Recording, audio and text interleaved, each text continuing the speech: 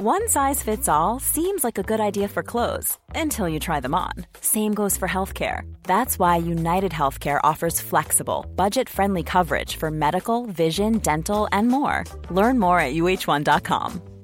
Hiring for your small business? If you're not looking for professionals on LinkedIn, you're looking in the wrong place. That's like looking for your car keys in a fish tank.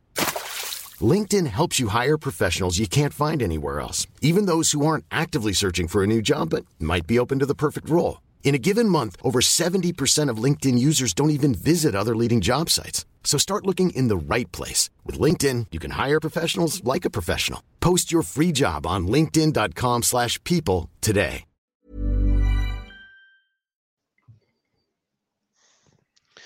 Good morning and welcome to the Gallant Few English Premier League podcast.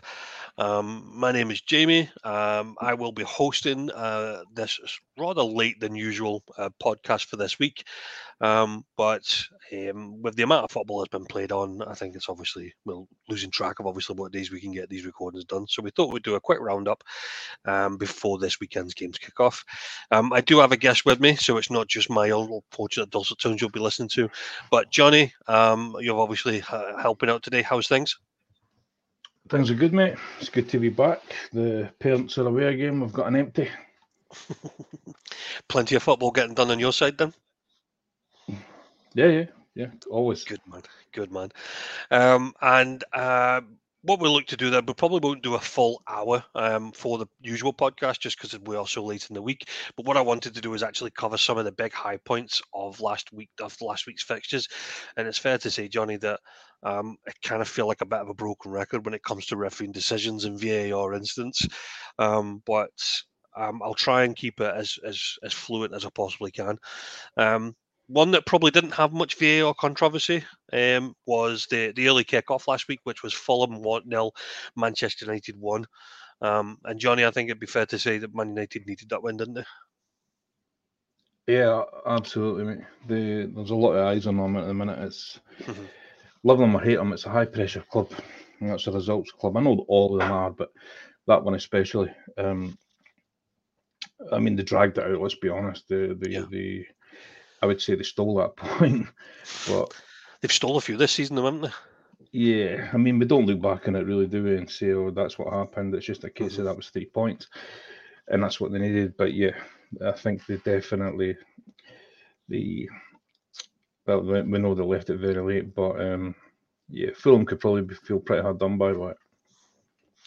And there was obviously one contentious point in the beginning of the game that Man United took an early lead that was ruled out for offside. And for anybody that watched it, there was a controversial, shall we say, offside with Harry Maguire, who didn't touch the ball from, I think it was a free kick or a corner come in. The ball goes to the back post. Garnacho takes the ball across the front of the 6-yard line, and I think it was McTominay that put it in the back of the net, but it was later ruled off due to Harry Maguire potentially making a movement for the ball when he was in an off-by position. What was your thoughts on that? Because I think that one is very discretional, shall we say. It's not factual. It's more about whether or not he was impeding the play. Yeah, it's a subjective view, mate. It's kind of sod's law that it would be Harry Maguire, who has looked a bit better, to be fair to him. But yeah, I mean, I might say his big head. There was also talk of possibly a foul in there, in that build-up. I think they looked at that too. But, I mean, at the end of the day, like you say, it's definitely... It's not really a black and white one. It comes down to the officials' Do you think they came to the right decision? I mean, I think if it went either way, you couldn't really argue. I don't think you could have a huge argument either way. But their explanation and the way they showed it, it made sense. I think that would be the fair way to say it. It was more justifiable, probably, wasn't it? Yeah. I definitely feel as though it felt like the right decision. And obviously probably played out because I think then obviously Maguire had the issues with the head injury, the potential concussion, which meant he had to go off later in the game. I was surprised they never hooked him earlier on that, mate. I thought they would hook him because when he first went off with it, he looked He out looked of it. dazed, didn't he? Yeah, he looked Yeah, he dazed. did not look with it. So I was really surprised that they let him play on for as long as they did. Yeah. Obviously, we know how Manchester United got on in the Champions League last night, but that aside, they announced that Casemiro is now going to be out until the new year. It feels like they're dropping flies, aren't they, in terms of an injury list? They've still got problems at centre back, at left back, with the amount of injuries that they've got. To lose Casemiro doesn't do them any favours, does it? No, he's a big player for them. He's a big player for them. We spoke about before in previous pods about feeling like the middle of the park was an issue. Mm-hmm. Excuse me, and who to bring in and what cover they have. So, I mean, it pretty much, I would say for a wee while, it's going to guarantee McTominay some start some games. Listen, it's not really been working. I would say I think that would be a fair assessment. I'm not trying to be a shithouse. So far this season, they've been lackluster in virtually every game. I mean, they haven't really blown a team out of the park. You know, they haven't went and decimated the team, or they haven't done that, not one single game. And last night it looked like they might have in the Champions League, and then lo and behold, Man United being Man United, imploded. So I think there's a long way to go with that team. And some of the things that they're coming out with, especially the gaffer, some of the things he's saying, just Yeah. He came out after the game on Saturday and says he was looking for fight, you know, and wanted them to show that they wanted to play. I feel like we did that. We've done it really well. He must have been watching a different game for me. Yeah. Because I never seen any of that. And like I say, I thought Fulham were really unlucky not to get something out of that game. I think for me, Fulham just needed a better striker up top. If they had a better striker up top, they could have easily taken the lead or gone in front a couple of times. But yeah, I'm with you. I think the last few weeks have been questionable of what the post-match commentary has been. Excuse me. So this weekend, I think, they should be okay this weekend. They've got Luton at home. So I think anything but a win at Luton at home means that he will survive another week. But it feels like that, doesn't it? It feels like he's having to survive week on week right now, and and that's not really what you would expect from a Manchester United manager. I don't think they're like a knee-jerk board. I think they're probably going to be a wee bit more slower with the trigger finger than we're expecting. Mm-hmm. I mean, probably. Excuse me, sorry. I was meaning probably like more the media hype around it. The amount of traction they get in the media. It seems like very much they're waiting for the next slip up, isn't it? That's exactly what they do with Man United. I think it's probably the worst club for it in the UK, at least. It's the pressure on that to perform in that club is enormous. I think it takes a big character to play there. Same goes for manager. The media crucify them. We've seen it with Maguire, right? Whether you don't have to love or hate Man United to realise they've done that boy no favours with the way they treated them and the way they still do. It's like they are begging for something to go wrong so they can hammer them again. And it's not just at club level, that and then filters to international level. I think the very same thing will happen with the manager. I mean, realistically, this weekend, that's what's talking about. They've not really blew a team at the park. They should be doing that this weekend. But Luton have improved a wee bit. It would not shock me if something went wrong. If they upset the apple cart, so to speak, it would not shock me at all. Okay. I think it's definitely going to be an interesting couple of weeks. I think, as I said, they've got Luton this weekend, and you would expect nothing. I think for them, it's just literally getting 3 points into it. If they get a McTominay, Snyder at 94th minute, we can talk about it being the 94th minute, but they need 3 points. Simple as that. Did you see the stat about Man United? About which one? How, There's been a few kicking about, isn't there? Yeah, there was one at the weekend. I heard it during the game. I don't have it in front of me to directly quote it, but basically they are the second in terms of being in front. Oh, this for is how right. long they've been in front. That's right. They're Was the it 94 minutes or something? Team. Yeah, 94 minutes I think this it's season. only, was it Sheffield that were below them? They were the second lowest team for being in front, which means how long they've actually led a game. Yeah, I think they've been in front a total of 94 minutes in the Premier League this season. That is absolutely mental statistic. It is bonkers, yeah. I think the other one I seen was before the Monday Night Football, and they were talking about strikers, and I kind of feel sorry for him because obviously the boy Hoyland's been brought in to kind of embed, and it's quite obvious that he's going to need some time to settle in. Yeah, he's definitely been thrown in the deep end of it. Yeah, but there was a stat something like that. Compared to the amount of minutes he's played, he's the 100th striker in the the 100th player in the Premier League in terms of stats, in terms of shots on goal. That means there's 99 players in the Premier League that have had more shots on goal than Hoyland for the minutes he's played. Mm. Now, some people say that's a problem with Hoyland. I would say it's more of a problem with the service he's getting. They don't pick up his runs properly. They don't. But see, when you start seeing stats like that, you just know it's not great. And that's before we start talking about Anthony's and the Onana situation and stuff. That's one thing you've just said. That's the kind of player they're looking to feed him. Mm-hmm. Anthony, who's been an absolute dud. I like the boy Hoyland for what I've seen. Mm-hmm. The only criticism I had when we spoke about it was, one, was the amount of money, and two, that it was a huge gamble when they desperately needed a striker. It was always potential, wasn't it? Yeah, it could have went either way. And I think he's done well, to be fair, considering how, I wouldn't say bad, they've not really been terrible, but they have been off the boil. Man United have been. I mean, he scored a brace last night. His movement's good. He seems to, like you say, makes a lot of runs. They just don't get spotted. So, I mean, if they think they can get that right, obviously he needs to translate it to league goals, because that's where they seem to struggle a wee bit more. But yeah, I think he's got 3 in the Champions League now, and he's got 3 in the Champions League so far. I mean, looking at the opposition, it's probably not the same standard as what he's playing against in the Premier League, especially with Copenhagen, and no disrespect. But I think if the chances keep coming and they find them a bit better, I think he could do a lot of damage. Okay, and I'll move the talk on to the other team in Manchester, who quite gracefully went to the top of the league with what everybody would have perceived as a high score against Bournemouth. It finished 6-1, but the biggest shock was that 6-1 and Haaland or Alvarez were not involved in any of the goals whatsoever. Haaland went off at half-time, but we see him turn out for the Champions League this weekend, so we just think it was more of a precautionary. But yeah, 6-1 runners out, but a man of the match performance from one Doku, one of the new players. I think he got a goal and 4 assists. Cracking result, really, wasn't it? Yeah, to be honest, I expected them to run through Bournemouth. They've done it many times.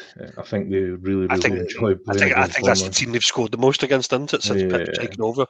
Bournemouth must hate going there, or just playing them in general. Like you said, it was a Doku show where he was fantastic, and they could not contain him at all. He basically was just deleting defenders for fun. It was just, there's not a lot you can say about a 6-1 game other than it was clearly too easy. I really liked the 5th goal, Bernardo Silva's goal. I thought that was proper naughty for a really tight angle when he pretty much dinked it over the keeper. That was fantastic. Nunez was trying to steal it, slamming it in, but it was already over the line. But yeah, that was a cracking goal.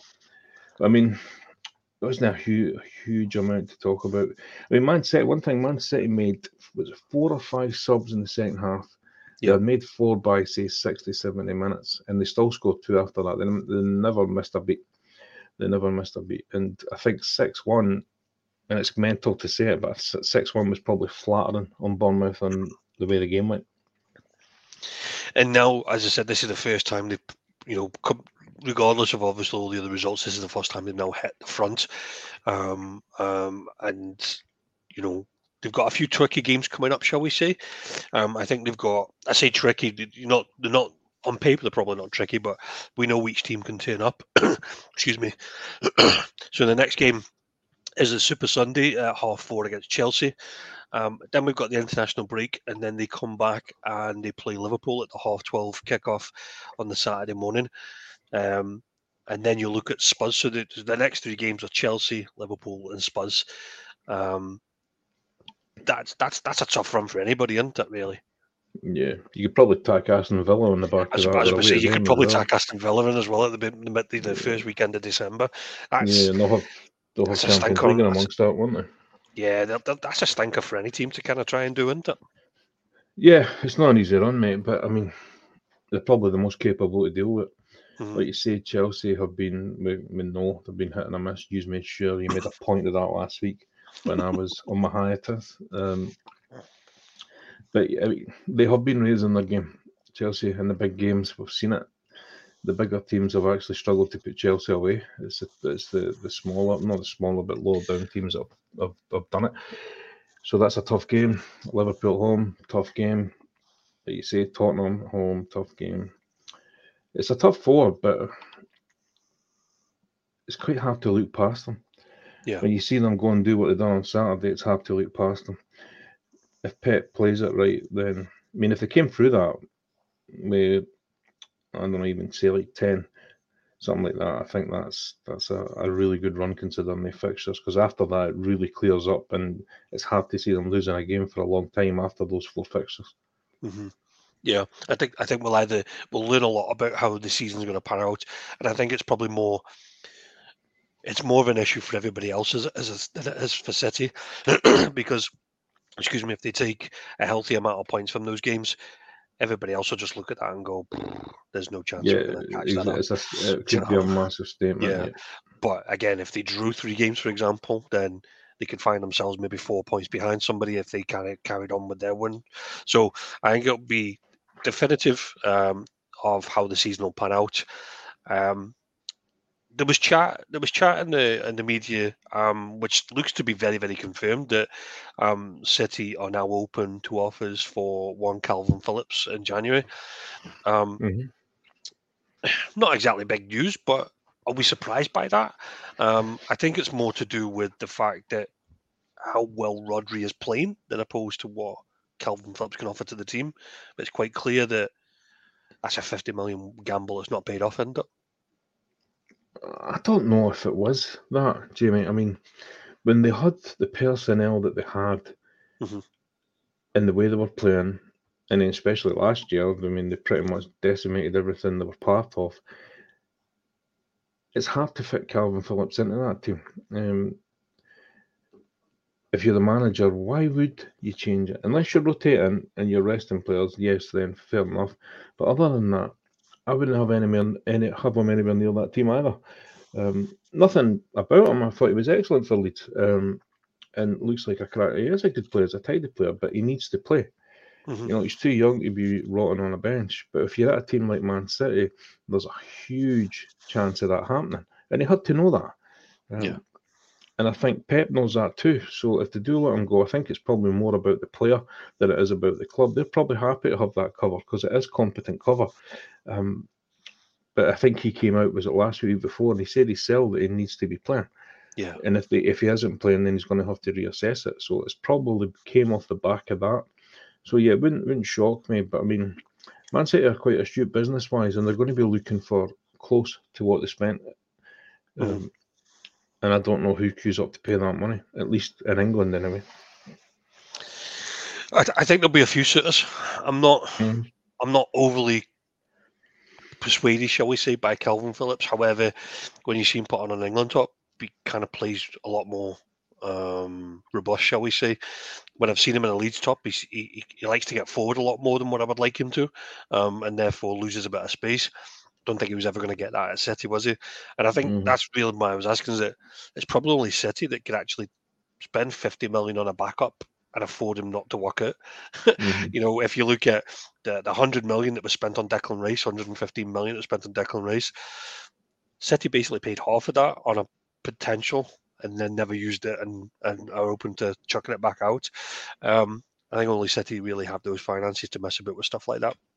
I think what you're saying, though, I think there was a lot of clubs that would have paid that at the same Yeah. time. City were just quicker on the trigger Yeah. to bring him in because there was a huge potential there for the lad. Yeah, if I'm honest, I think Liverpool will be interested. Whether they'll get to that, whether City will pay, whether City will sell to a direct rival like that, I don't know. But I think they would, mate. yeah, I genuinely do. And I think he would. talks. I think he would be a good player for any team. Yeah. Or if he's getting consistent games, I can only see him improving. For what I've seen, I think there's a high bar for that lad. I don't think, like you said, I don't think like a 50 is a huge ask. I mean, it is a huge ask, but given what we're seeing in terms of transfer fees, I don't think it's a huge price. Yeah, I definitely think you'll have a lot of suitors in the Premier League in terms of the high-profile teams. I think Liverpool will be interested. I think Spurs will be interested. I don't think Chelsea will. I think they've spent enough on central I don't midfield, know, haven't they? mate. You said Liverpool are interested, so by proxy, we have to try and steal them. Well, yeah, there's form for it. Isn't there?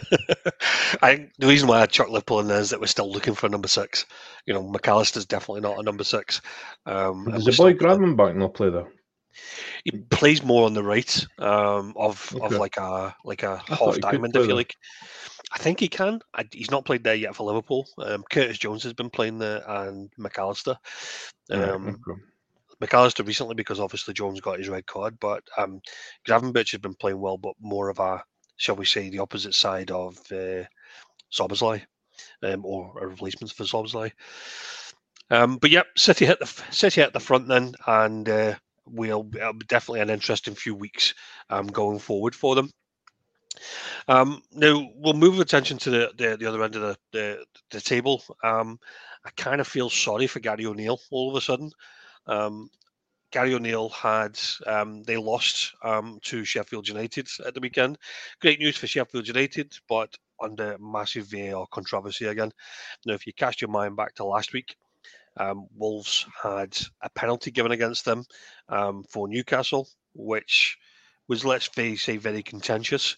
I think, if I remember rightly, Wilson threw himself to the floor when the Wolves player had planted his foot, didn't make an attempt at the ball, and the ref and VAR deemed that as sufficient contact, shall we say. Sheffield United game. Since then, we've heard that that referee was demoted. And not demoted, but an apology was issued to Gary O'Neill.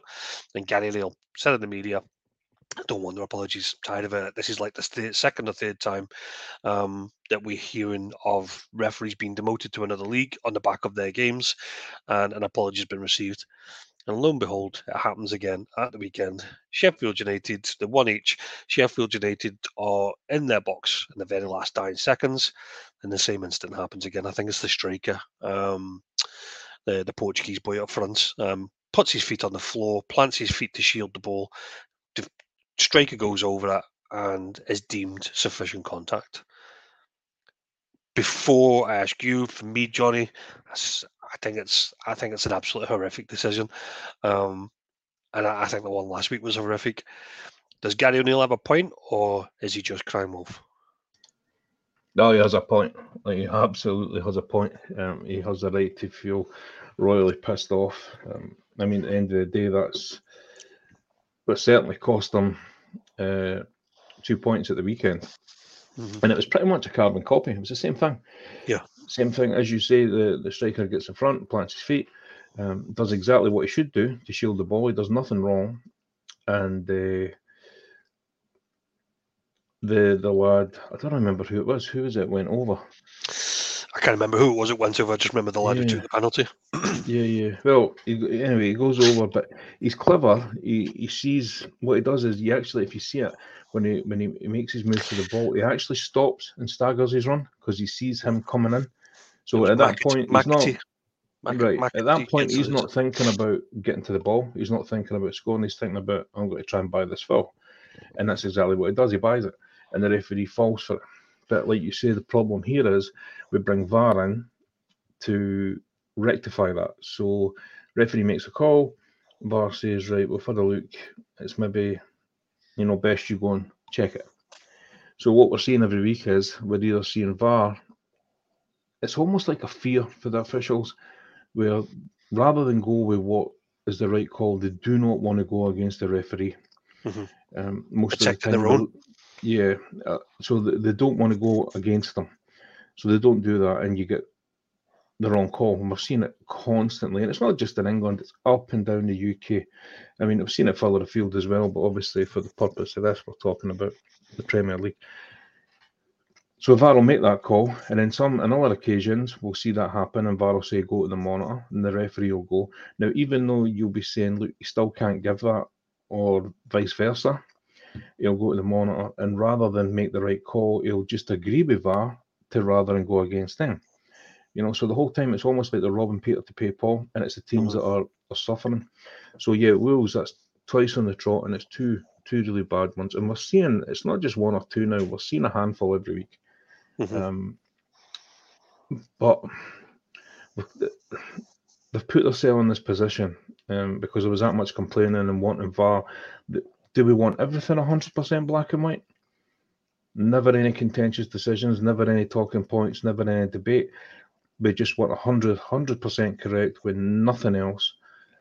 Once we do that, we're going down I think that's like a dangerous path. You're removing so much of the human interaction for the game. It's going to get to the stage where they're not going to need officials. Everything's going to have to be computerized, digitized, whatever, because that's the only way they're going to get everything 100%. When the technology is what we're relying on rather than the officials. And we're already on that path. I think it's only going to get worse with the more we see this every week, because they're going to keep trying to rectify, add more tech, add more things, and it's just going to create more problems. I think for me, I completely agree with everything you just said. I think the one challenge that's not being factored in is you go cast your mind back a few weeks ago, and ex-ref was on TV giving an interview talking about how he was helping his friend out by not making him go to VAR. And do you remember I think it was Dermot Gallagher?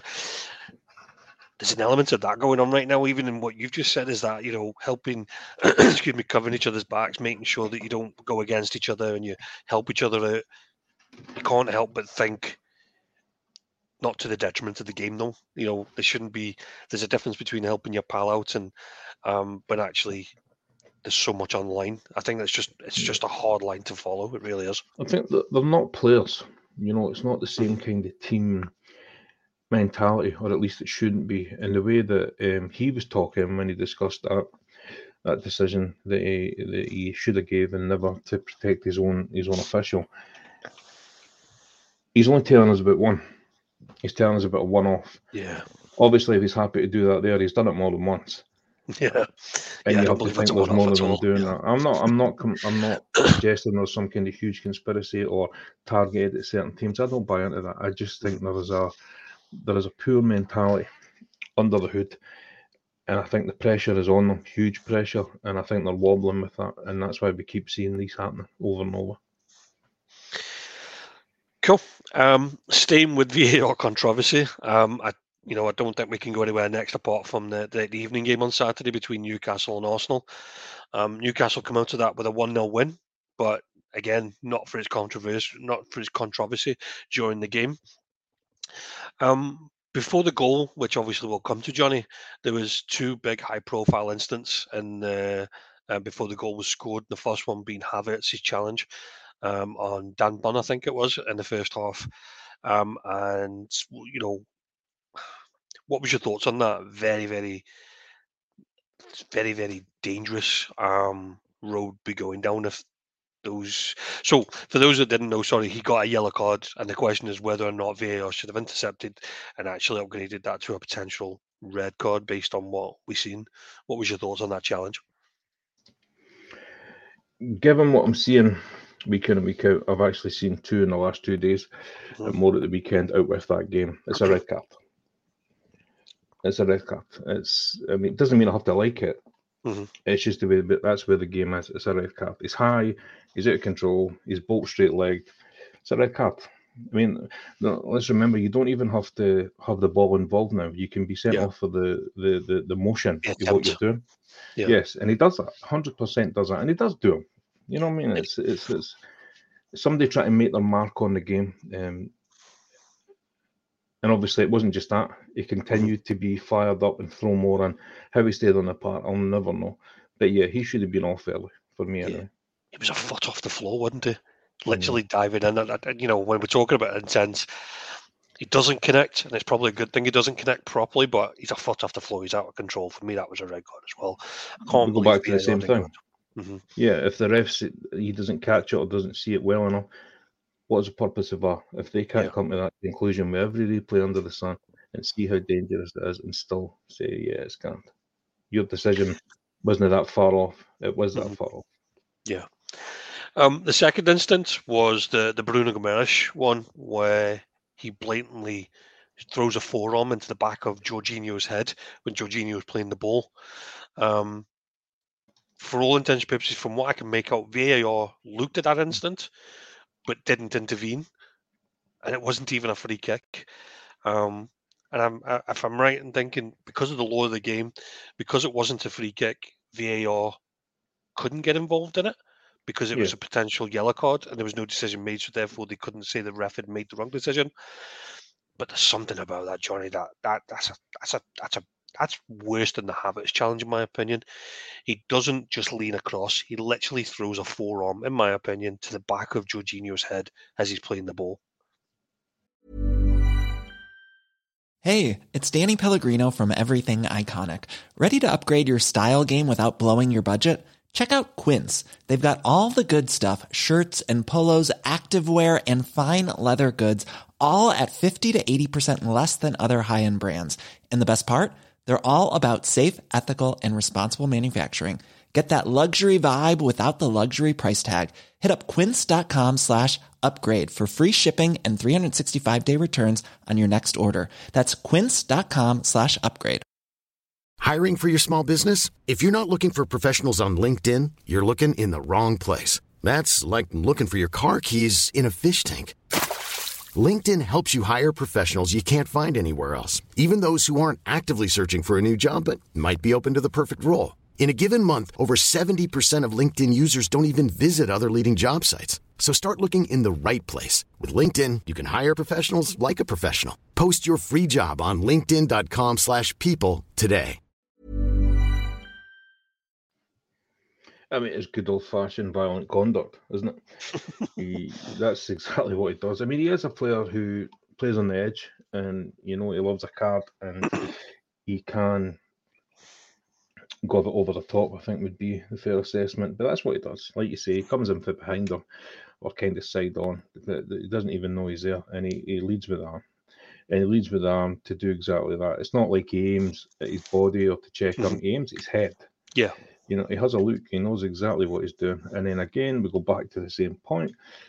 The referee, it was a flashpoint. Referee could easily miss that. I just say, I don't believe the ref. I don't believe the ref would have seen that. But surely VAR have got to come back for him and go, listen, you missed that. Yeah, there was enough replays there. They showed us enough. VAR had to have seen that. 100% they seen that. And it comes to the same thing, like you say, about if it's a foul or a yellow card, it's not VAR's business, but that's violent conduct, so that's a potential red card. So as far as I know, they didn't even check it. It wasn't like an official check. Mm-hmm. I don't think they did. There was nothing that flagged up saying potential red card. I didn't see that. So I have no idea how or why, but it's another one that it's 2 howlers and it was still early in the game. Yeah. And then that obviously brings us on to the most controversial point, which was the goal. My favourite part. Yeah, so there was 3 incidents within the goal. So the first incident was whether or not the ball had gone out on the byline, over by the corner flag. However, the replay, the cameras, the way they're lined up, are not adjacent to that line. So it was inconclusive, shall we say, whether the ball had gone across the line. 2, when the ball's sent back in, is there a foul from the Joe Linton, I think it was, on Gabriel? A little nudge in the back. And then 3, was it offside? Now, the offside is purely in the back of the goalkeeper's missed the cross, so he's ahead of the ball, which only leaves 1 defender between 2 Newcastle players on the goal line. So there's an argument that it's potentially offside. For those that don't know, the ball was potentially out. The inconclusive, so they couldn't make a decision. They reviewed the push and declared that it wasn't a push. And 3, the way the cameras are lined up again, they were unable to confirm the point of touch from Joelinton to Gordon, so therefore they were never able to pull up a still to measure whether it was offside or not. Absolute mental incident. Keen to get your thoughts on this one, Johnny, because it was defining the game, really, wasn't it? Yeah, my assessment here, and I've looked at it a lot since we've seen it, even at the time, it's never really changed. 1, the ball going out. For me, the ball wasn't out. People forget the margins of what defines a ball being out. You know, that ball can be over the line by a millimetre of thread and it's still in. You know, it has to be the whole circumference of the ball, which we know. And there was absolutely no way they could tell where the view that they had. So they can't give that. You know, Arteta had an absolute meltdown, as we know, and that was the first thing he pointed to. It was a disgrace. It wasn't a disgrace. You couldn't tell if that ball was out, Mikel. Yeah. Neither could we. Neither could the officials. They can't give what they can't tell. Do you remember there was a similar incident last year with Liverpool and Wolves? And I think it was like a Liverpool corner, and they couldn't tell whether the ball had gone out, and we scored from it. Yeah. And it stood because it was obviously inconclusive. Yeah. So it has to stand. I mean, they can't give that. So I think that was an incredibly hard or unfair berating. Even now, they're still not sure. We've had some camera angles coming from beIN Sports who have said it looks like it was in by a thread. Whether that's bullshit or not, I don't know. But that's been the only alternative view, and whether that's legit or just wanting clout, there's no way of telling. The second one would be the offside. I'm the same as you. It's the same thing. We have all these cameras, all this tech, but there's always going to be the odd incident where they miss something. It was just unfortunate that in terms of the ball, there was two in the same series of play. But I mean, it's just it's like a freak chance of that happening, not once but twice. So they can't give what they can't see. If they can't see it, they have to give the benefit of the doubt. And even then, it looked ridiculously tight. And the push, I think the only one you could possibly have an argument in that whole series of play was the push on his back. But even then, I don't think it was much. Gabriel made a huge meal out of that. And the minute he felt hands on his back, he flopped over. Gabriel's a unit. He's a big guy. I think he knew he was in trouble, so the easiest way was to try and buy the foul. So for me, I think they got it right. Yes, there's talking points. Yes, you can debate it all day. But I didn't think there was enough of any of that. Two, they couldn't give, and the third one, I felt like Gabriel tried to buy it. He was weak, he got bullied, and they got punished. So you're going with a goal. You're going with all 3 points in favour of Toon then? Yes, and I will gladly sup on Arteta's teeth. Want to call out actually somebody that we've given a lot of grief to. But for some reason, it's kind of clicking this season. The boy with the mullet, the 1980s haircut, the Anthony Gordon. For some reason, it just seems to have working for him this season, doesn't he? He's the one that obviously got the goal. But the Newcastle fans have really taken to him, haven't they? Yeah, I think it's both ways. I think he enjoys that style of play. They do have a really, really strong, or what looks like a strong team bond, that mentality. They celebrate every strong tackle, every blocked shot. They celebrate it like a goal. I think it's a good thing. It's good to see. It shows a huge unity. And he seems to be right in the middle of that. And I think the fans, especially kind of the Newcastle fans, they lap that kind of thing up. Yeah. So I think that's why it's working. There's still a lot of housery about his play, though, isn't there? But they seem to have taken to him really, really well. And for all intents and purposes, I think he is actually getting better. He's looking more dependable game on game. Yeah, I think he was another one when he was signed. It was a bit of a head scratcher. Not so much a transfer, but the fee. What was it, 60 million or something? Wasn't it? Yeah, it was a huge fee. But I mean, there was flashes at Everton. But I mean, at the time when there was flashes at Everton were terrible. Yeah, they were scraping the bottom, weren't they? It was hard to gauge, But he seems to, the game's risen. But like this is something we spoke about. Whether it's an Eddie Howe factor or just the buzz of that team, they have players that are playing way above what I would say is their level. And I say that with respect. Anthony Gordon, I don't know if that's his level, but it's definitely raised his game. Yeah. You're like your Sean Longstaff, your Jacob Murphy. These guys are performing, and they're performing like in the top level, Champions League, and playing teams in the top 5 in England and doing well. Dan Burn is another one.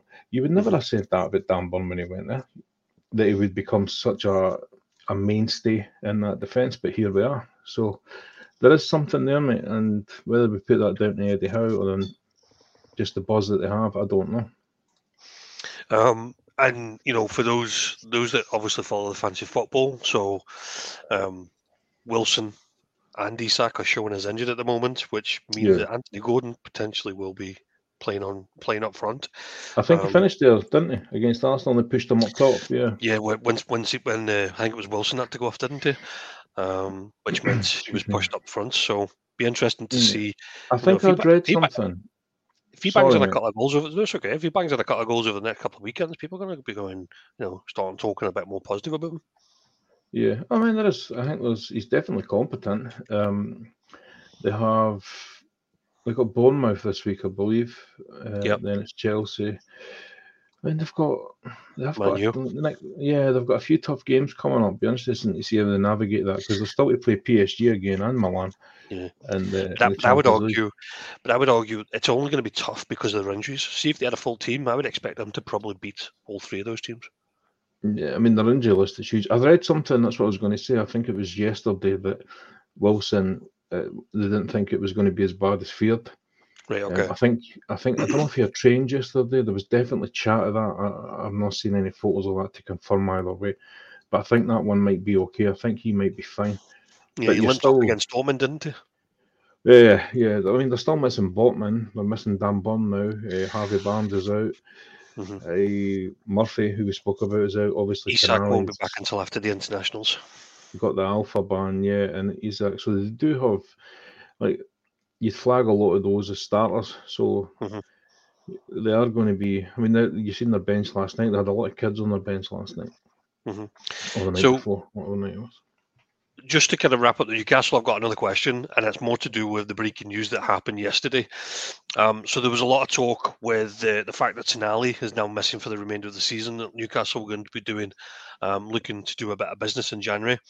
And there was a lot of media chat around Ruben Neves, the ex-Wolves player, coming on loan from the Saudi League.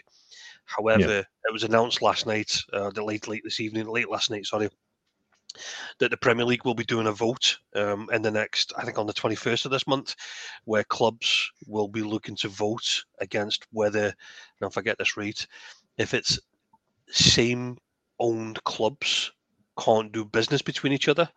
So basically, because the Saudi League own Newcastle, would it be fair that they would be sending their players who are not playing, if you like, back to Newcastle, with minimal transfer negotiations, shall we say? Now, I might be slightly wrong with the terminology of all that, but you get the gist. The idea is to prevent same-backed owners from doing business between each other. And I think they need 14 votes out of the possible 20 for it to pass. Does this seem like the right thing to do, or is this purely on the basis of preventing Newcastle and their owners from doing what they want? Well, I wouldn't say it's just Newcastle, because I'll guarantee you they'll be fighting tooth and nail to try and find those ties with Chelsea and the Saudi leagues as well. And it won't be the only clubs. I think for what I'd read, or what we read close season, when all these Saudi transfers started kicking off, that they thought that this Saudi group had their claws into a lot of clubs, but it was all done underhand. I think they'll easily get those 14 votes, so looking for the outside, I think they would definitely get those 14 votes. Is it an unfair advantage? Is it any different to your team spending $500 million per season against the teams in the bottom five? Is there any real difference? It's still a huge advantage over them. It's like your City, Liverpool, Chelsea, whatever. The money they can spend against anywhere bottom half, it's night and day.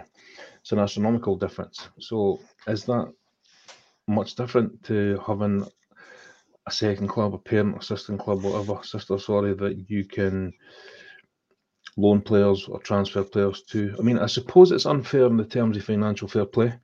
If you can do that. That's a way around it. And Newcastle started the season with financial fair play restrictions, so you can kind of then get huge transfers that are nowhere near what they should be. So I suppose that's something that definitely is looked at. I would definitely agree with that, but I don't see a huge difference out with that to the advantage that certain clubs hold over others. Maybe they're trying to curb that, I don't know, but it's hard to see that as a fair. It does feel like a bit of an attack because certain clubs have ties to Saudi. It's more like a shithousery towards the way Saudi's a bit about business, maybe flexing a wee bit too hard, and they're feeling a wee bit butthurt by it. I don't know. I might be wrong. No, I think you're right. I think it definitely feels like it's the right thing to do. However, my question would be, see if this was City, would the same course of action be happening? Yeah, Do you know, if it was Manchester City doing something like this? Because obviously, not what they've got around, if you like, but still some of the 115 charges that are still unanswered at the moment, and that's apparently going to take years to fix or sort out. But Newcastle are being prevented from not sorting this loophole, but it seems awfully rushed to get through. You look at the Chelsea and the 8-year contract thing, that doesn't kick until next season, but all of a sudden we've now got a vote on what the Saudis can do between them and Newcastle. Yeah. Who was the other team the other day that they were talking about a 12-point deduction? Is that Everton? Premier League team. Is it Everton? Yeah, it was Everton. It's Everton because Everton's situation is they've provided they've, shall we say, they've not provided the relevant documents to prove what their losses or their earnings are, and I think if I'm right in the way it was put, what was lost over the COVID period has been totally misrepresented in the in the Everton finances, and I think that's what they're saying is that if they are going to get a sanction, I think Everton will be the first point deduction given for financial fair play. I don't believe there will be 12 points. I think it'd be hilarious if they pushed through Everton and hammered them while they're and they got 115 charges still sitting with more charges than Fred West. How does that work? Yeah, I think if I'm honest, I think Everton might get a 3-point deduction based on the financial fair play, but that's just through conversations I've heard of a podcast and dissecting that. I think bodies are pushing for the 12 points, but I don't think they'll get the 12 points. I think they'll probably get something slightly lower than that. But Everton have obviously been playing really well and kind of getting the points. That would be brutal, wouldn't it? Yeah, I know. Okay, so so Saturday night's controversies all wrapped up. There was a few games on the Sunday. There was a really good win for Nottingham Forest against Aston Villa. There was an absolute dreadful draw for Liverpool against Luton. Let's talk about that. So I'm going to hand that one to you, Johnny, just to prove that I'm not biased. But Luton finally turned up for once, didn't they? I think you should flip it. I think we should flip this. You give me your assessment on the game. Let the listeners hear. Come on. A genuine opinion of how that game went. I think it wasn't the same. So we've dropped points in this season already, or we've had really bad starts in the season where we've had to chase games. We've gone behind and we've had to kind of troll it back. This wasn't one of them. This was purely we didn't take our chances. I think we had about 3 or 4 really good solid efforts in the first half that sadly were missed by Darwin Núñez. Mikey, we had some absolute pearlers that he should be releasing. Salah had a really, really quiet game. And I think our midfield really just didn't get into the game the way we would have liked. Klopp changed it around a little bit in the second half just to kind of add a bit more pace into the game. He brought the likes of Tsimikas in to kind of, shall we say, get more forward. And we seem to have been doing that. But every time we did it, there was always an opportunity of Luton going on the break. Now, Luton were not blessed with tremendous strikers, but what I didn't know is actually how rapid some of the wingers are. I probably hadn't paid much attention to how rapid they were, and there was a couple of times they got in behind, and Alisson was there to save us. But from there, you anticipate Liverpool to stop. I think there's a couple of times this season we've gone into the second half, and then we started blowing teams away, and we come up with a 3-0 win. It kind of doesn't paint the picture. There was a really big miss from Salah with a header that looked as though he was trying to cross, but actually he didn't. He was trying to shoot. He just fluffed his header. The ball went across the 6-yard line, and Darwin Núñez missed from the best part of 6 yards. How he's missed it, it's proper Nicholas Jackson stuff, right? I think that's also Nicholas Jackson, to be honest. It's proper Nicholas Jackson stuff.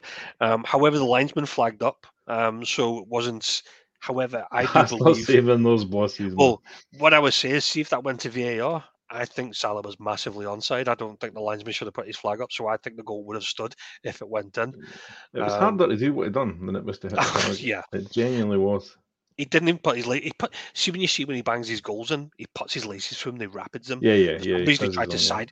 Yeah, he tries to side foot this in from 6 yards with no keeper in front of him, and it blazes over the bar, and you just think, wow.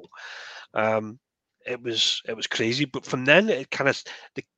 I think the longer Luton stayed in the game, the more confident they got, and you could tell that by the changes that they made. They brought, I think the boy was at Chong, the ex-Man United youngster. Again, didn't appreciate how rapid he was, but he got in behind once and he was off. Managed to put it in the back of the net.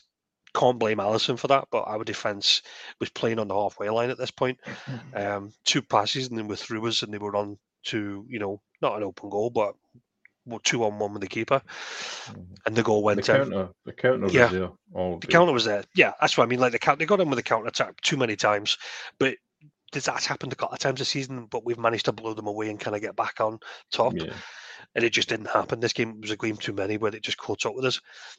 If I'm honest, we didn't look like scoring at all. I thought Salah probably had his worst game this season. Darwin Núñez quite clearly couldn't hit the target. Jota was hauled off quite early. What was surprising was Luis Diaz made himself available for the game. Obviously, with the issues with his father at the moment, nobody expected him to play. He was on the bench. We just thought it was a token gesture because obviously he wanted to feel included. Klopp gave him 10 minutes at the end, and he was a bit of a bright spark. Somehow he gets a header from about 8 yards out and puts it in the back of the net. Completely didn't expect it, didn't see it coming. I thought we were on to a first loss of the season, and we end up pulling out a 1-1 draw. And we actually remain the only team in the Premier League undefeated. So thank you very much for that, Johnny. But I think it's definitely 2 points drop. Yeah. No, listen, I completely agree. We stole that one. I think it's 2 points drop. Listen, you've also got to give credit to Luton because I thought they were excellent. Yeah. I thought they cancelled Liverpool's midfield out. I think it was a bit of both. I think Liverpool were 100% off the boil. Most of the stars never turned up. And like you say, they fluffed a lot of chances, but they just were not great. They huffed and puffed, but I thought Luton dealt with it really well. I really liked the guy, Ogbenny. I thought he had a really good game. Yeah. I thought he caused you a lot of bother. The media, for some reason, were pure swooning over Ross Barkley. I don't think he did that much in the game at all. I think he got man of the match, actually. That's what I'm saying. Like, I really don't think he did much. I thought it was his through ball for their goal. Was not the winger? Was it the boy Kabore or something? He maybe set up Kabore, and Kabore brought it onto Chong, cut it back to Chong. He was rapid, so he was that boy. It was a proper FIFA goal. With him. Yeah.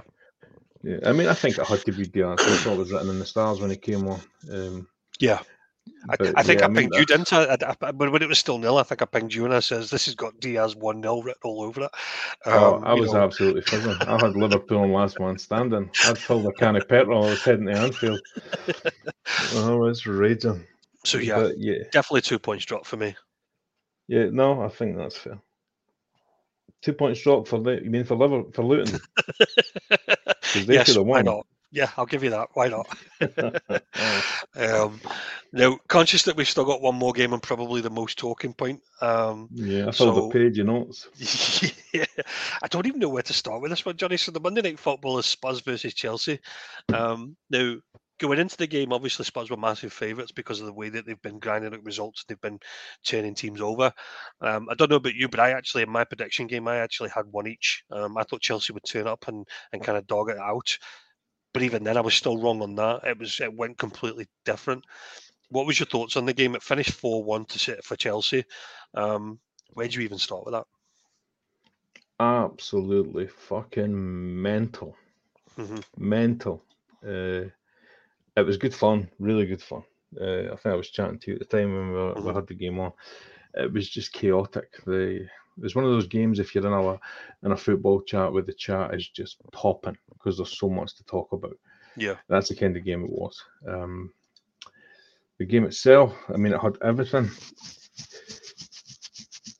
And I mean, for the first 15, 20 minutes, I think it's fair to say that Spurs flew out the traps. Yeah. They could have scored a couple early doors and probably should have. And they battered Chelsea, I'd say, for 15 minutes. I don't remember when they actually scored. I think they scored about 7 or 8 minutes, didn't they? Was and it? then I think it was about 7 or 8 minutes they got a goal, and then Kulusevski scored. Yeah, that was, where are we? Yeah, 6 minutes, close. Yeah. And even after that, it was all them. But then Liverpool. Too much time talking about them. Chelsea started coming back into it, and then I think we had 2 offside goals. Yeah. Sterling and it was Caicedo got the other one. Yep. And at that point, I'm thinking, it's not going to be their day. So at that point, it was high octane. There was a lot. And then for that, I think we got to the half-hour mark, and that's where it just got ridiculous. What do you think the turning point was? What do you think would turn it into ridiculous? Because I've got my thoughts on this, but I'm keen to get what your thought is. Well, the thing that surprised me about it when we watched it is even when Spurs were up 1-0 and they were in control, they looked rattled. Mm-hmm. They looked agitated. There was, I don't know, maybe just too fired up. Yeah. Some of the tackles were flying in. We had Romero, prior to losing the head, he actually kicked out. Mm-hmm. That's another one that surprised me because they didn't even look at that. Before that, you had Udogie, didn't you? Udogie got he 2-footed on a challenge. Yeah, he dived in. Yeah. I think the only thing that saved him is he was that low. Yeah. When he done it, it was almost wasn't like quite Havertz, but could have easily been. Yeah. You wouldn't have argued if it had been given as a red card. It was like a draft excluder kind of challenge. And let's say Romero kicks out off the ball. It was clear as day. Doesn't get nothing for it. That really, really surprised me. I know what I mean. I'm not saying he didn't karate kick him or anything, but he booted him. Yeah, he was on the floor once and he kicked the back of his thigh. He's kicking the back of his leg, sorry. We're back to violent conduct. So he could have, in another game, easily have went for that. Mm-hmm. And again, it's madness because they were in complete control. Why do it? Mm-hmm.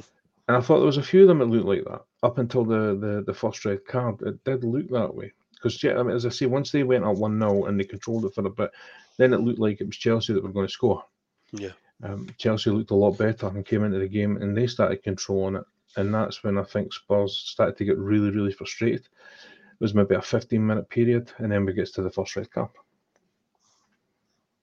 And with the first red card, which was it Romero, wasn't it? Yes. Which ultimately gave the penalty, wasn't it? I think they ruled out an offside goal, which was Caicedo's, I think. I think they ruled out Caicedo's goal and came back for a challenge in the box, which Romero did, which completely went missed by the referee, but was ultimately, a leg stamp, a foot stamp, if you like, once the ball was played. In terms of the red card, do you think that's right? When he catches him, it's not his foot. He's a fair bit up his shin. Mm-hmm. And he goes through the ball. And the player's leg is planted.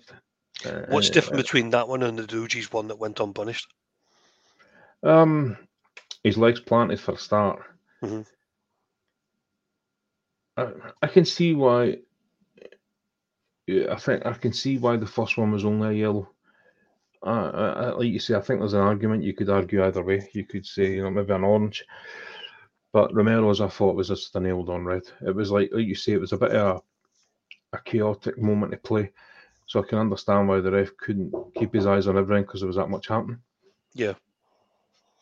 And then obviously Chelsea get the equaliser from the penalty spot. The lad Palmer, pings the post and gets it in. And then we obviously then move on to the next incident.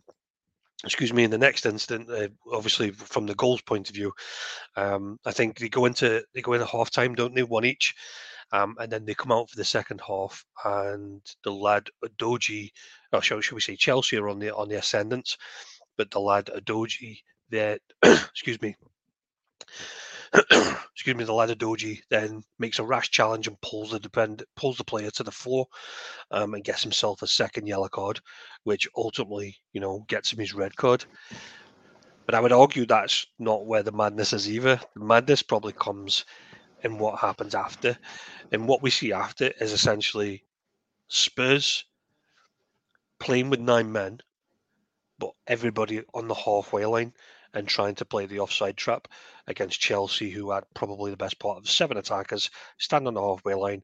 And it was always about who's going to spring the offside quicker. And there was a couple of times where they did get in behind, it was ruled offside, but then they made the breakthrough.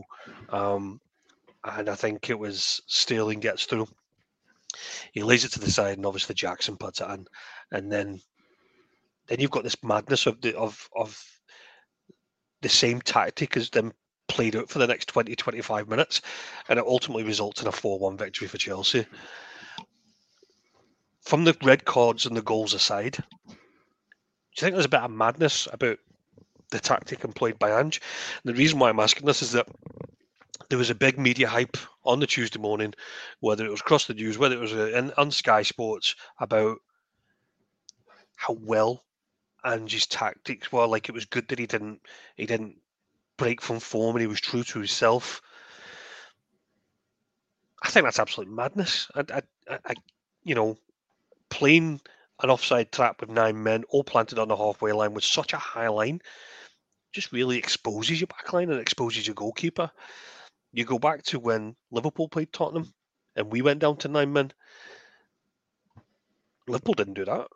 No, Liverpool still lost the game. They still had the same outcome as what Tottenham did. But who got the better plaudits? And that's what I mean. Like, I just think it's a dangerous game when we're starting to applaud Ange's tactics when it probably looks very naive. This is the Premier League. This is, I don't know. It just feels weird that how the Tottenham fans were accepting of that tactic of such a high line, and it results in a 4-1 victory for your enemy. I agree, mate. For the 10, once they went down to 10, they never changed anything. They still done the same thing. Still trying to win the game, and they had, like I say, they had a good few chances, even at that point, and they had a few chances when it was 9 men. To be fair to them, although Chelsea always there was one ruled out, wasn't there? There was one ruled out. Yeah, well, I'd say to yourself, I think you had said the same, that once, especially when they went to 9 men, the game was screaming for somebody like Mudryk to come on. Because the space was there. It was glaring. You could see it. The space was there all day. Just a ball either down the wing or over the top, and they were going to get caught. So yeah, I think having those ethics and staying true to them, yeah, it's a good thing. It's fun to watch as a neutral, because they're always going to have a crack. So the games, it's not going to be a red card and the game dies, which happens a lot. I don't think you're going to get that under Ange. But what you do get, like you said, I think naivety is probably the best word for it. He was at Celtic. He could probably get away with that more. He was at the team that are, Rangers podcast, one of the teams that were dominating in Scotland. So he could, there was a higher chance they would get something. If they'd done that, he could wing it. You're not going to get away with that in the Premier League. You're going to get punished. And that's exactly, I mean, every goal for that point that Chelsea scored was Paul breaks away. Yeah, it was all FIFA goals. Just down the width, cut back, tapping. That's exactly what every goal was. So, yeah, I think that was naive. And I think it probably helped towards the second red as well. Because there was more chance of them getting caught. There was more chance of a late challenge or, a desperate challenge. And that's what we got for you, Doggy. Don't get me wrong. It was absolutely beyond stupid to make that second challenge when he was on a yellow. He was always going to do it, though, wasn't he? Yeah, it was madness. But then again, that comes back to Ange. He should see that. You say, look, this guy, there's potential here. He's going to end up walking. Who come? Change it. So he never made that many changes. So I would say it's very, very surprising. He says he's not going to change the way he is, but I think there was always a bar for that happening because, like we say, it's a different kind of league. It's a different challenge. And you're at a team that's kind of in a development phase with what they've been through, with lack of success, and he wants to bring that success. So it started off really well. We can't fault that. It started off phenomenally well. But now we see, that I think the problem for me with Ange, if they go on any kind of dodgy run or a bad run, I think the pressure is going to come on them fast. I really do. purely because of where he's came from. We already had that before he went, and then he changed a lot of opinions. But listen, it's still too early. I'm probably being way dramatic because it is early doors. I think another thing you could take away, I don't know where we are with it, but it looked like we had some dodgy injuries. I was about to say the boy Van Veen. Yeah, well, they had him. Maddison went off as well. They do not have a deep squad. Richarlison's now confirmed he's going to be up for a while. He's broke his pubic bone or something like that, I think. He's surgery. That sounds grim. I don't know if the Maddison one was long or short term. I haven't looked enough into it, but I mean, those are injuries that have potential to cause disruption, because I don't think they have a lot of cover, Jamie. I think they lack it. Yeah, no, I'd agree. Just to kind of wrap it up then, so there was probably a little narrative that came out of the game that just doesn't sit well with me either. It was very much from the commentators in the Monday Night Football guys, and I'll include Jamie Carragher and Gary Neville in that. They always seem very insightful and very good with their opinions. However, I kind of come away from Monday really annoyed, and it was. They were championing this game. They were championing this game, saying this was exactly what the Premier League was built for. It was exciting. I don't think that was a good game of football. I thought that was absolute utter madness. It was entertainment, though.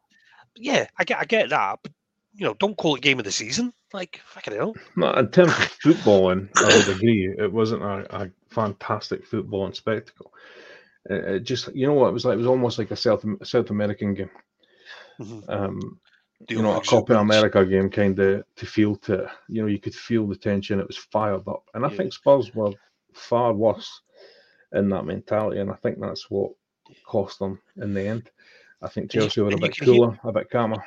You could hear that in the commentary as well. If you cast yourself back to the Newcastle Arsenal game and the Tottenham Chelsea game, because the commentators can hear what VAR are talking about, you could hear them get excited about these potential VAR issues and these things about coming back.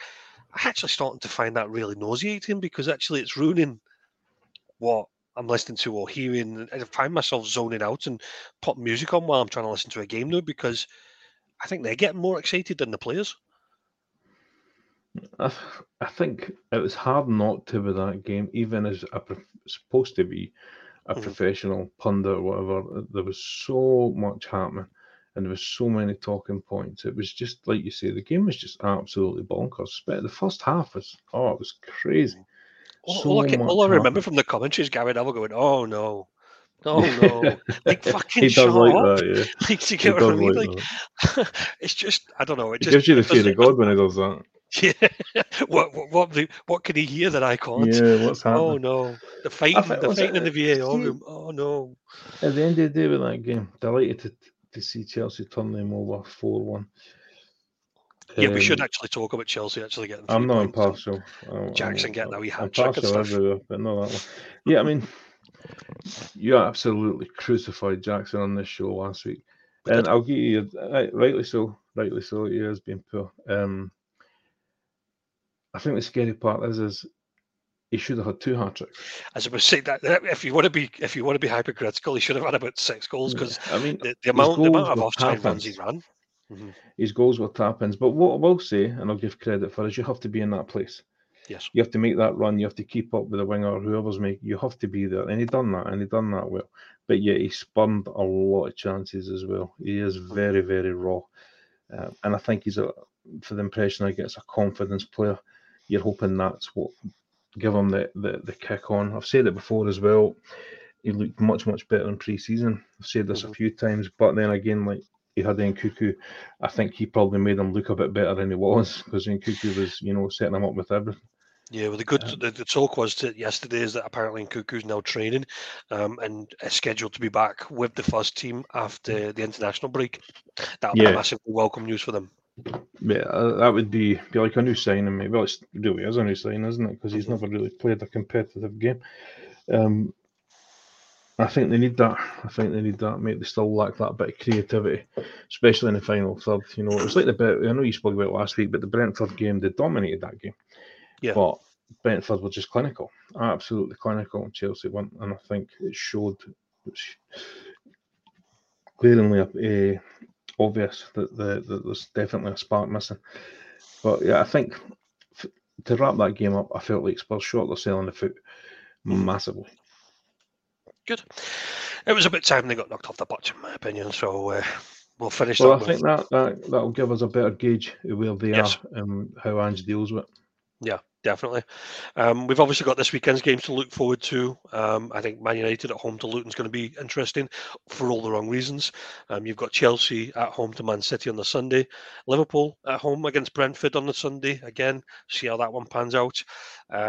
And, Arsenal at home to Burnley, another one to stand out. Arsenal got a few potential injuries. I think Saka limped off again last night. So there's a bit of challenge about whether or not he's going to play the game. Odegaard doesn't seem to be fit at the moment. So I think they're going to come with their own issues as well. But I'll look forward to speaking to you all about it all again next week, Johnny. I thank you very much for coming on the podcast this week and helping me out. Absolute pleasure, mate. Good man. And for the listeners, appreciate, obviously, you have to listen to our dulcet tunes all the time. But if you have any comments, leave us a comment and we'll try and get back to you. But for what it's worth, great week, good weekend. Look forward to this weekend. Thanks very much, guys. Have a good day.